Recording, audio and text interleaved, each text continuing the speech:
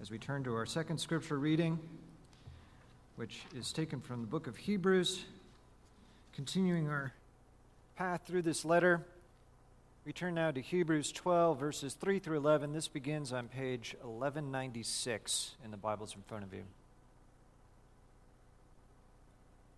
Consider him who endured from sinners such hostility against himself, so that you may not grow weary or faint-hearted. In your struggle against sin, you have not yet resisted to the point of shedding your blood. And have you forgotten the exhortation that addresses you as sons? My son, do not regard lightly the discipline of the Lord, nor be weary when reproved by him. For the Lord disciplines the one he loves and chastises every son whom he receives. It is for discipline that you have to endure. God is treating you as sons. For what son is there whom his father does not discipline? If you're left without discipline, in which all have participated, then you are illegitimate children and not sons. Besides this, we have had earthly fathers who disciplined us, and we respected them.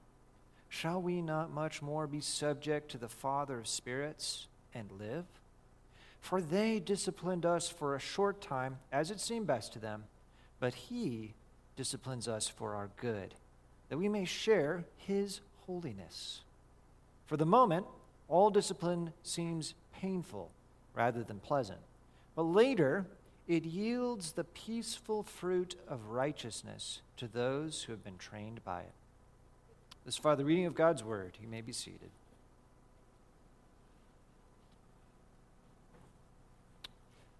Let's pray. Our great God, thank you for loving us like a father. And we know that when Scripture is read, it is our Father who is speaking to us. And we pray that we would be good children, that we would listen well, that we'd listen with confidence, that what you have to say is for our good. And you give us the humility to change when we realize that what you say doesn't go with what we think or what we do. We know that you can do this by the power of your Spirit, and we pray you would. And we ask in Jesus' name, amen. You may have heard the word hangry. It's when you're cranky or angry because you're hungry. So hungry, angry, hangry. It's very clever. It's very clever. And the same thing can happen when you're sleep deprived, as I'm sure you know. And apparently some people want to call this slangry, but I'm not convinced. It's just not nearly as clever. But it certainly is a reality. When you're tired, it is harder to think straight. It is harder to remember who your allies are. You're tempted to turn against the members of your own family. We become much more prickly, much more prone to nastiness, even to the people who really love us. We're also prone, much more when we're tired, to depression. We tend, when we're tired, to forget who we are. And we tend to forget, in particular, how loved we are. And of course, this isn't just true for physical tiredness. Physical tiredness is part of this, right? But we can also grow weary, even when our bodies are not necessarily weary. We can grow weary of soul. We can grow weary in a spiritual sense. So you can have all your sleep, and yet there's these troubles that are afflicting you. Maybe relational troubles or struggles with sin. And it's getting to you. It's wearying you. And you are becoming weary, not so much in body, but you're becoming weary in soul. So just reality check for a moment. Are you today weary in body or soul, or maybe both? Are you weary? Well, guess what? In our passage for today, the author of Hebrews is going to give you and me refreshment for our soul. So we won't grow weary or faint-hearted. That's the language there in verse 3. So you won't grow weary or faint-hearted. He gives us, first, some explanations helping us to understand this idea of weariness of soul. How do we get there? How do our souls get weary in soul. That's what we're going to look at first. Then we'll look at how he refreshes us with the gospel. And then we'll see how we can stay refreshed on the long, long pilgrimage heavenward that we are on. So, thinking first about physical weariness, reasons for that are pretty obvious most of the time, right? Usually it's overwork, not getting enough rest. Could also be a medical disorder. But what about soul weariness? What does that come from? How do we get soul weary? Well, there are at least three causes woven into this passage here that he talks about. One is hostility. Hostility is one reason for soul weariness. And he's talking here about Jesus when he says, "Consider him who endured from sinners such hostility against himself, so that you may not grow weary or faint-hearted." And there's an analogy being made, right, between Jesus. He's enduring all this hostility, or he did endure all this hostility in his earthly ministry and up to the crucifixion. He endured all of that, and now he's reminding us of that because he's saying, I understand you all are going through the same, and you will be tempted just the same to be faint-hearted and grow weary. And enduring hostility, especially unjust hostility, is very wearying, isn't it? It's very wearying to have people misunderstand you and mistreat you when you're just trying to honor the Lord. To look at you and your truth speaking, taking a stand for unpopular things, that you believe the Bible, that you believe gender is something that God assigns to us at birth, biblical teaching about marriage, and people don't like it, and they're saying you're a bigot. It's wearying. It's wearying to have people ridicule you because you won't join them in their sinful practices of foul language and drunkenness, and they're making fun of you as if the reason why you're not doing that is because you're thinking you're better than them, when it's not about that. You're just trying to honor the Lord, and you know that's wrong. And there's times when these kinds of hostility just keep coming at us, and it's just so wrong, so unjust. That's not why I'm doing this. You're totally misunderstanding me. It's wearying, and sometimes it feels like hate is going to win in the end. That the people who hate God and that the people who hate his word are going to have the final say, and that nothing will hold back the tidal wave of sin that's crashing down on our culture and that's crashing down on us. Hostility is a great source of soul weariness. Second source of soul weariness is pain, and here I'm talking about pain of every kind. So verse 11 talks about how all discipline seems painful rather than pleasant, and part of what this whole passage is about is don't grow weary under the Lord's discipline. So what are the kinds of discipline God can send on us? What are the kinds of pain that God can send on us? Well, literally every kind of pain that can be experienced, because it's all part of God's sovereign plan for you and me. So that means, losing an opportunity, like not getting a job you really wanted, or failing an exam, or not getting into the school you wanted to go to, or the difficulty of relational pain, where people whom you trusted now are betraying you or turning against you, or there's this conflict you can't resolve, or the stress of anxiety that's weighing on us, right? As the school year is coming to an end and this is a busy time of year. Stress of anxiety, or the stress and the very difficult pain of losing someone whom you love. Or the pain of bad memories, things that happened long ago that are still with you. And then, of course, there's bodily pain, too. And some of this pain is nobody's fault. It's not like the hostility thing, right? Like if you have some chronic medical disorder because of, genes or whatever, nobody sinned to give you that. You didn't sin to get you that. And yet there you have it, right?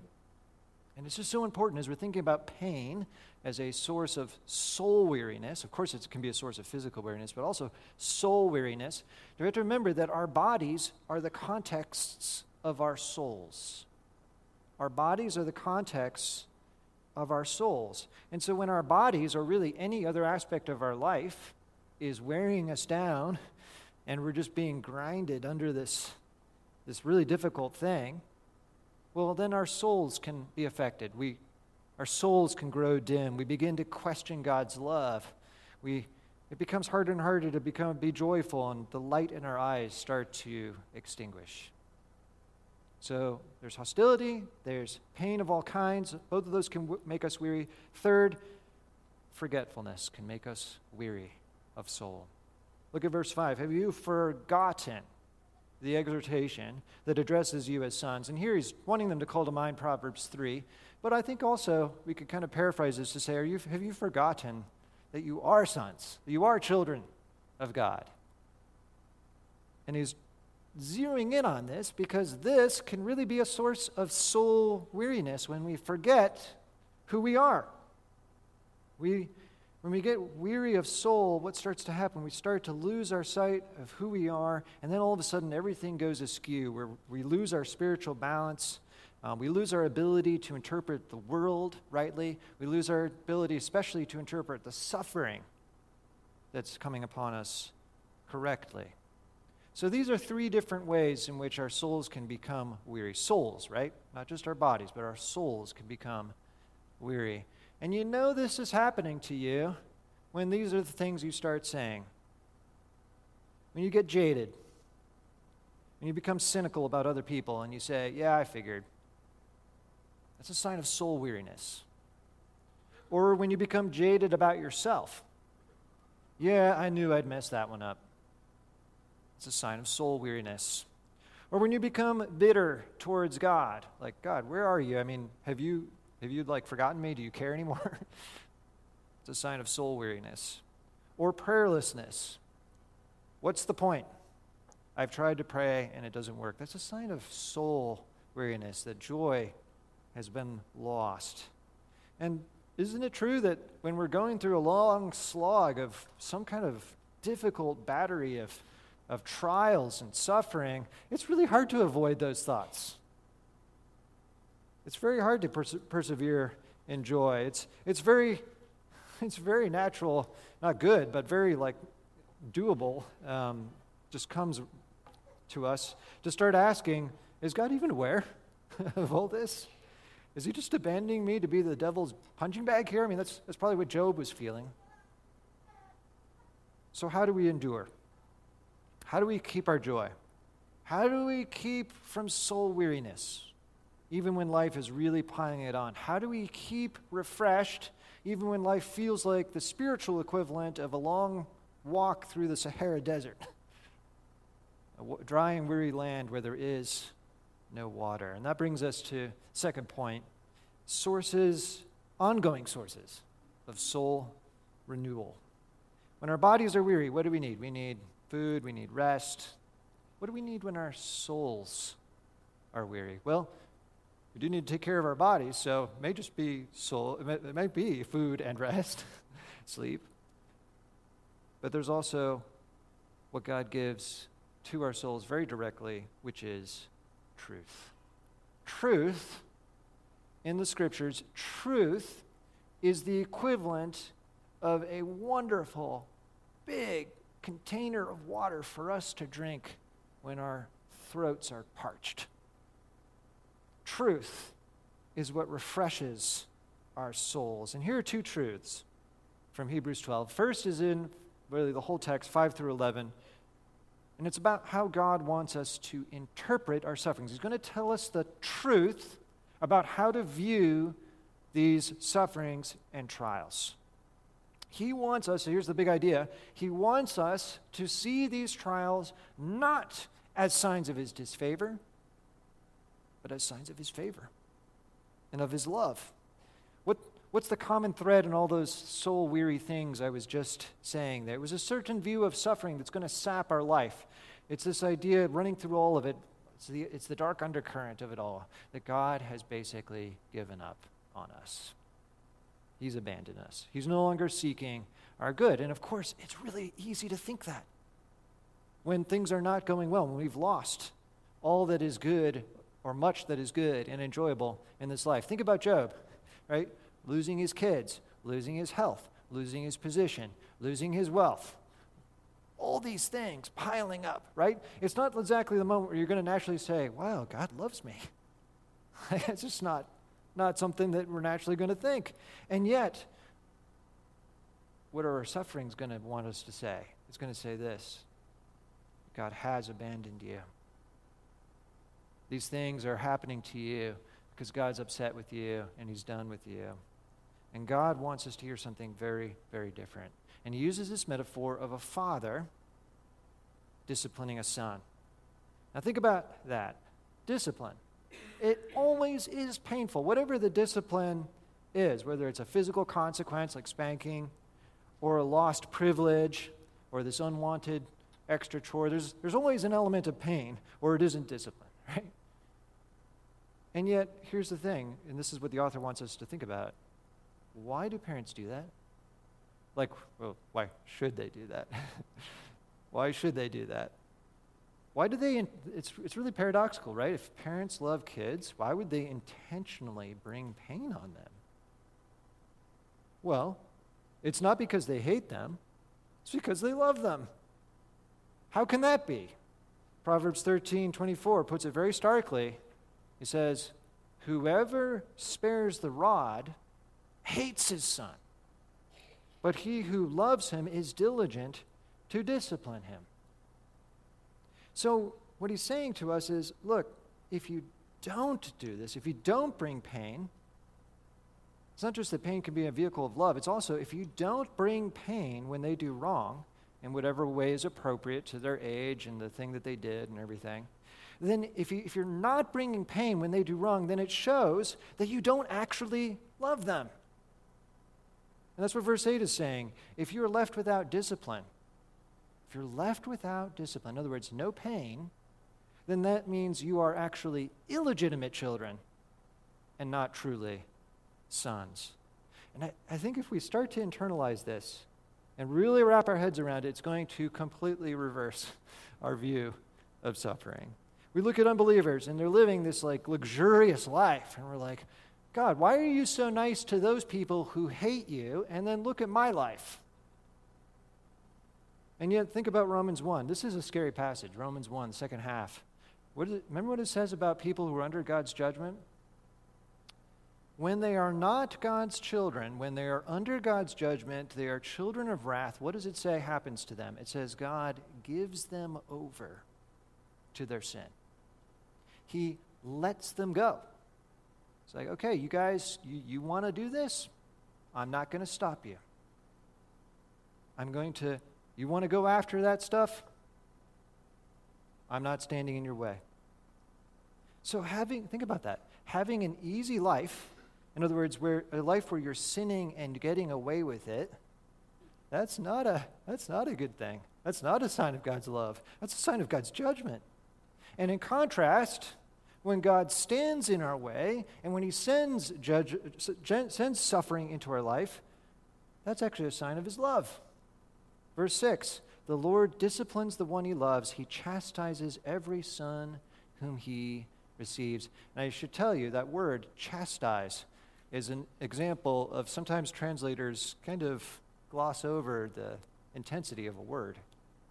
It's deeper than chastise. It's the word that's used for when Jesus was whipped by the Roman soldiers with the scourge. Like, serious pain. And yet, what is it saying here? He scourges, he whips the child in whom he delights. Like, trying to internalize, what is this saying? And for some of you who have experienced abuse from fathers or other people who should have been looking out for your good, it's very, very hard to imagine a loving God bringing pain and actually doing it for the sake of love, because your experience of pain from authority people has been not redemptive. It's been not about your good. It's been about this person and their insecurity. It's not been an experience of redemptive pain that leads you into righteousness. Instead, it's been this out-of-control thing that's been humiliating for you, and it's all about the abuser and their problems. We need to get that out of our head. And what we need to think is, and this is what this passage is saying, that when God brings pain intentionally into our lives, it is always for our good. Always. Romans 8:28, we know that for those who love God, all things work together for good for those who are called according to his purpose. So this is the first word of refreshment for us from this passage. Remembering the character of our Heavenly Father. Remembering the kind of God that he is. That when he brings stuff into our lives that don't feel good, that is like, I'm really having a hard time seeing this as love, we still need to treat it as from him, as truly loving. Why? Because we're his children. It's a sign not of our being abandoned by him. It's actually a sign of our sonship, that we belong to him. He's treating us as a true child, the way a parent, because they love the child, says to them, I'm doing this for you, I'm bringing this pain upon you, not because I like doing this, but because I don't want you to continue in this destructive path that will destroy you. And so the discipline is this loving little taste of the awfulness of judgment that will come if we persevere in that sin. And it's that loving taste of like, the wages of sin is death. I love you too much to let you continue in this. That's why I'm bringing this upon you, so that you would repent and change. He's doing it redemptively for our good. And if we get that, it refreshes us, and we don't get weary under his discipline, and we don't misinterpret his discipline. Second source of refreshment is to consider Jesus. Consider Jesus. This is verse 3. Consider him who endured from sinners such hostility against himself, so that you may not grow weary or faint-hearted. And he's wanting us to remember the sufferings of the cross. And he's wanting us to look at that, and he says right after that, you have not yet endured such hostility unto the point of shedding of blood. And we know from chapter 10 that what was happening, they were having their goods plundered, this early church that the letter of Hebrews was written to. They're having their goods plundered by the civil authorities, probably because they're Christians. And he said, look, you're facing all this hostility. It's not fun. But remember, you haven't suffered to the extent that Jesus has suffered. And he's wanting us to look and think about Jesus' suffering, which is so much greater than ours always will be. Our suffering will always be less than his. And he's wanting us to say, remember the one who endured the worst suffering of all. And think about the Father's attitude towards the Son. Did Jesus endure all of that because the Father is like, I'm done with him? The exact opposite. He endured all of that. And in enduring it, the Father was deeply, deeply pleased with the Son and his sacrifice. Remember Philippians 2? The Son, because he was obedient to the point of death, even shameful death on a cross, because remember our chapter 12, where he says, he despised the shame of the cross and for the joy set before him. Because Jesus did all of that, the Father is so deeply pleased with Jesus. He's not sending that because he's not pleased with Jesus. He's deeply pleased that Jesus was willing to go even to the cross for us. And this refreshes us. When we remember Hebrews 10, it was fitting that he, Hebrews 2:10, it is fitting that he, for whom and by whom all things exist, in other words, the Father, it was fitting that he, in bringing many sons to glory, should make the founder of their salvation, Jesus, perfect through suffering. So what I'm trying to get at is when we look at Jesus, you see the firstborn Son, the founder and perfecter of our faith, the most beloved of the Father.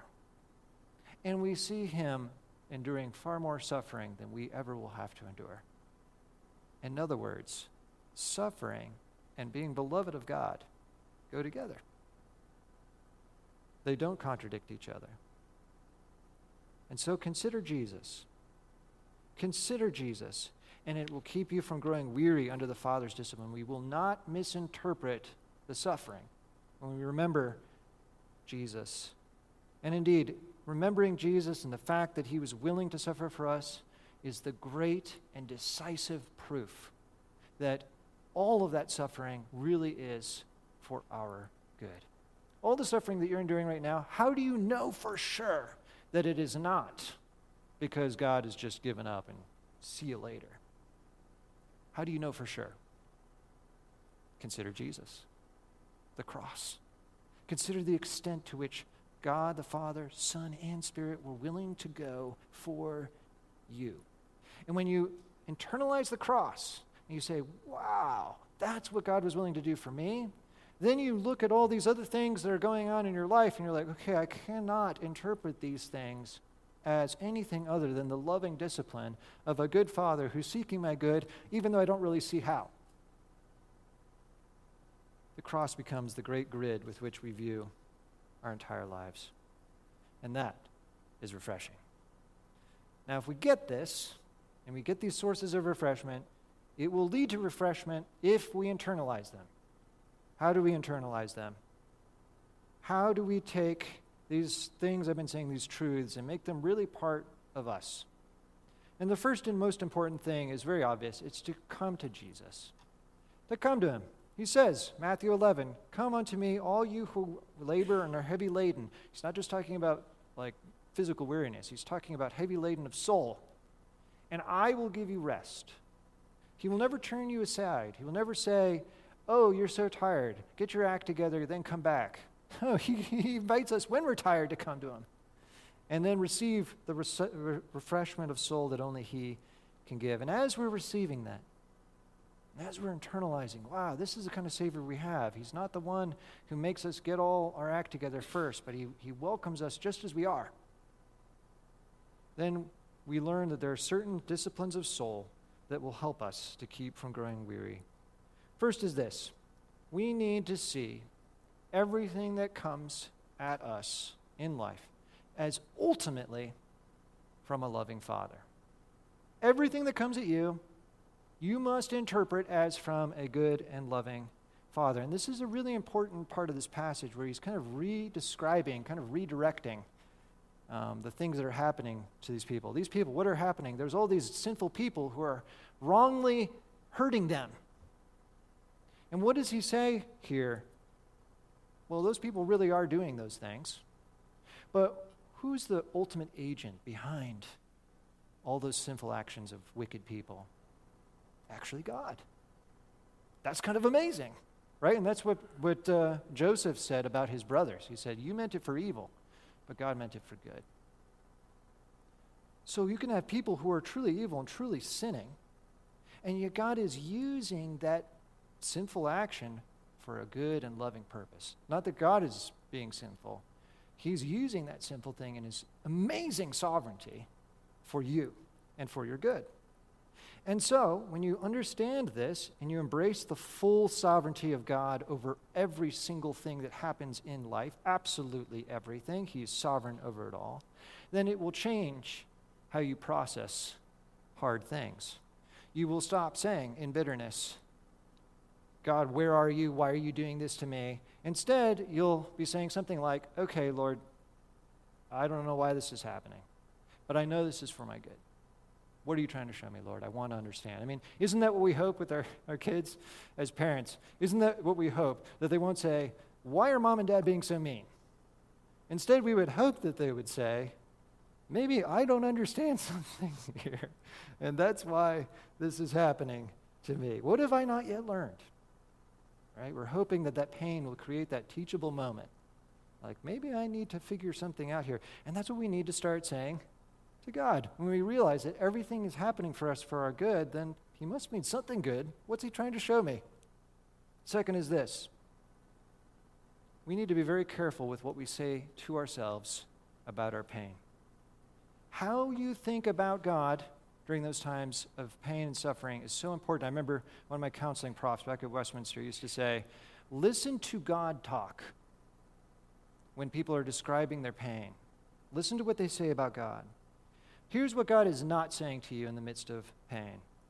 Come on, get going. Why do I always have to whip you to get you to do what you want to do?" And I can't tell you how many people over the years who I've heard say to me, they're going through something really hard, God must be punishing me. I must be doing something that is just earning his anger. Not what he's trying to say. through this. No, punishment implies justice. It implies wrath. It implies paying you back for something you did wrong. Discipline, do you understand this? Discipline is entirely different. You can have done something really wrong, and the pain is because you did something wrong, and yet discipline is entirely different. It's remedial. It's for fixing us. It comes with a different message. In discipline, God is saying, I love you too much to let you continue this direction. And again, we have to get out of our head the earthly fathers and other authority figures who have never said that to us in our pain. We need to just dismiss that from our minds. It's not the God that we serve. Instead, we need to think about this pain as coming from a good and loving Father. We need to be careful how we talk about our pain. And then finally, third, we should not grow weary in the Lord's discipline. Do not grow weary in the Lord's discipline. This is a discipline of heart. If the pain is not letting up, we need to not say, okay, God, I think I figured out what you're trying to tell me. Please turn it off now. We need to not grow weary. Sometimes the Lord's purposes are impossible for us to fathom, and it's so important that you hear this point. Sometimes the pain that comes upon us is because we have sinned and God's showing something to us we need to repent. Sometimes. But the Lord's purposes are mysterious and hard to fathom, and there are times when the suffering is simply for reasons we will never know until glory.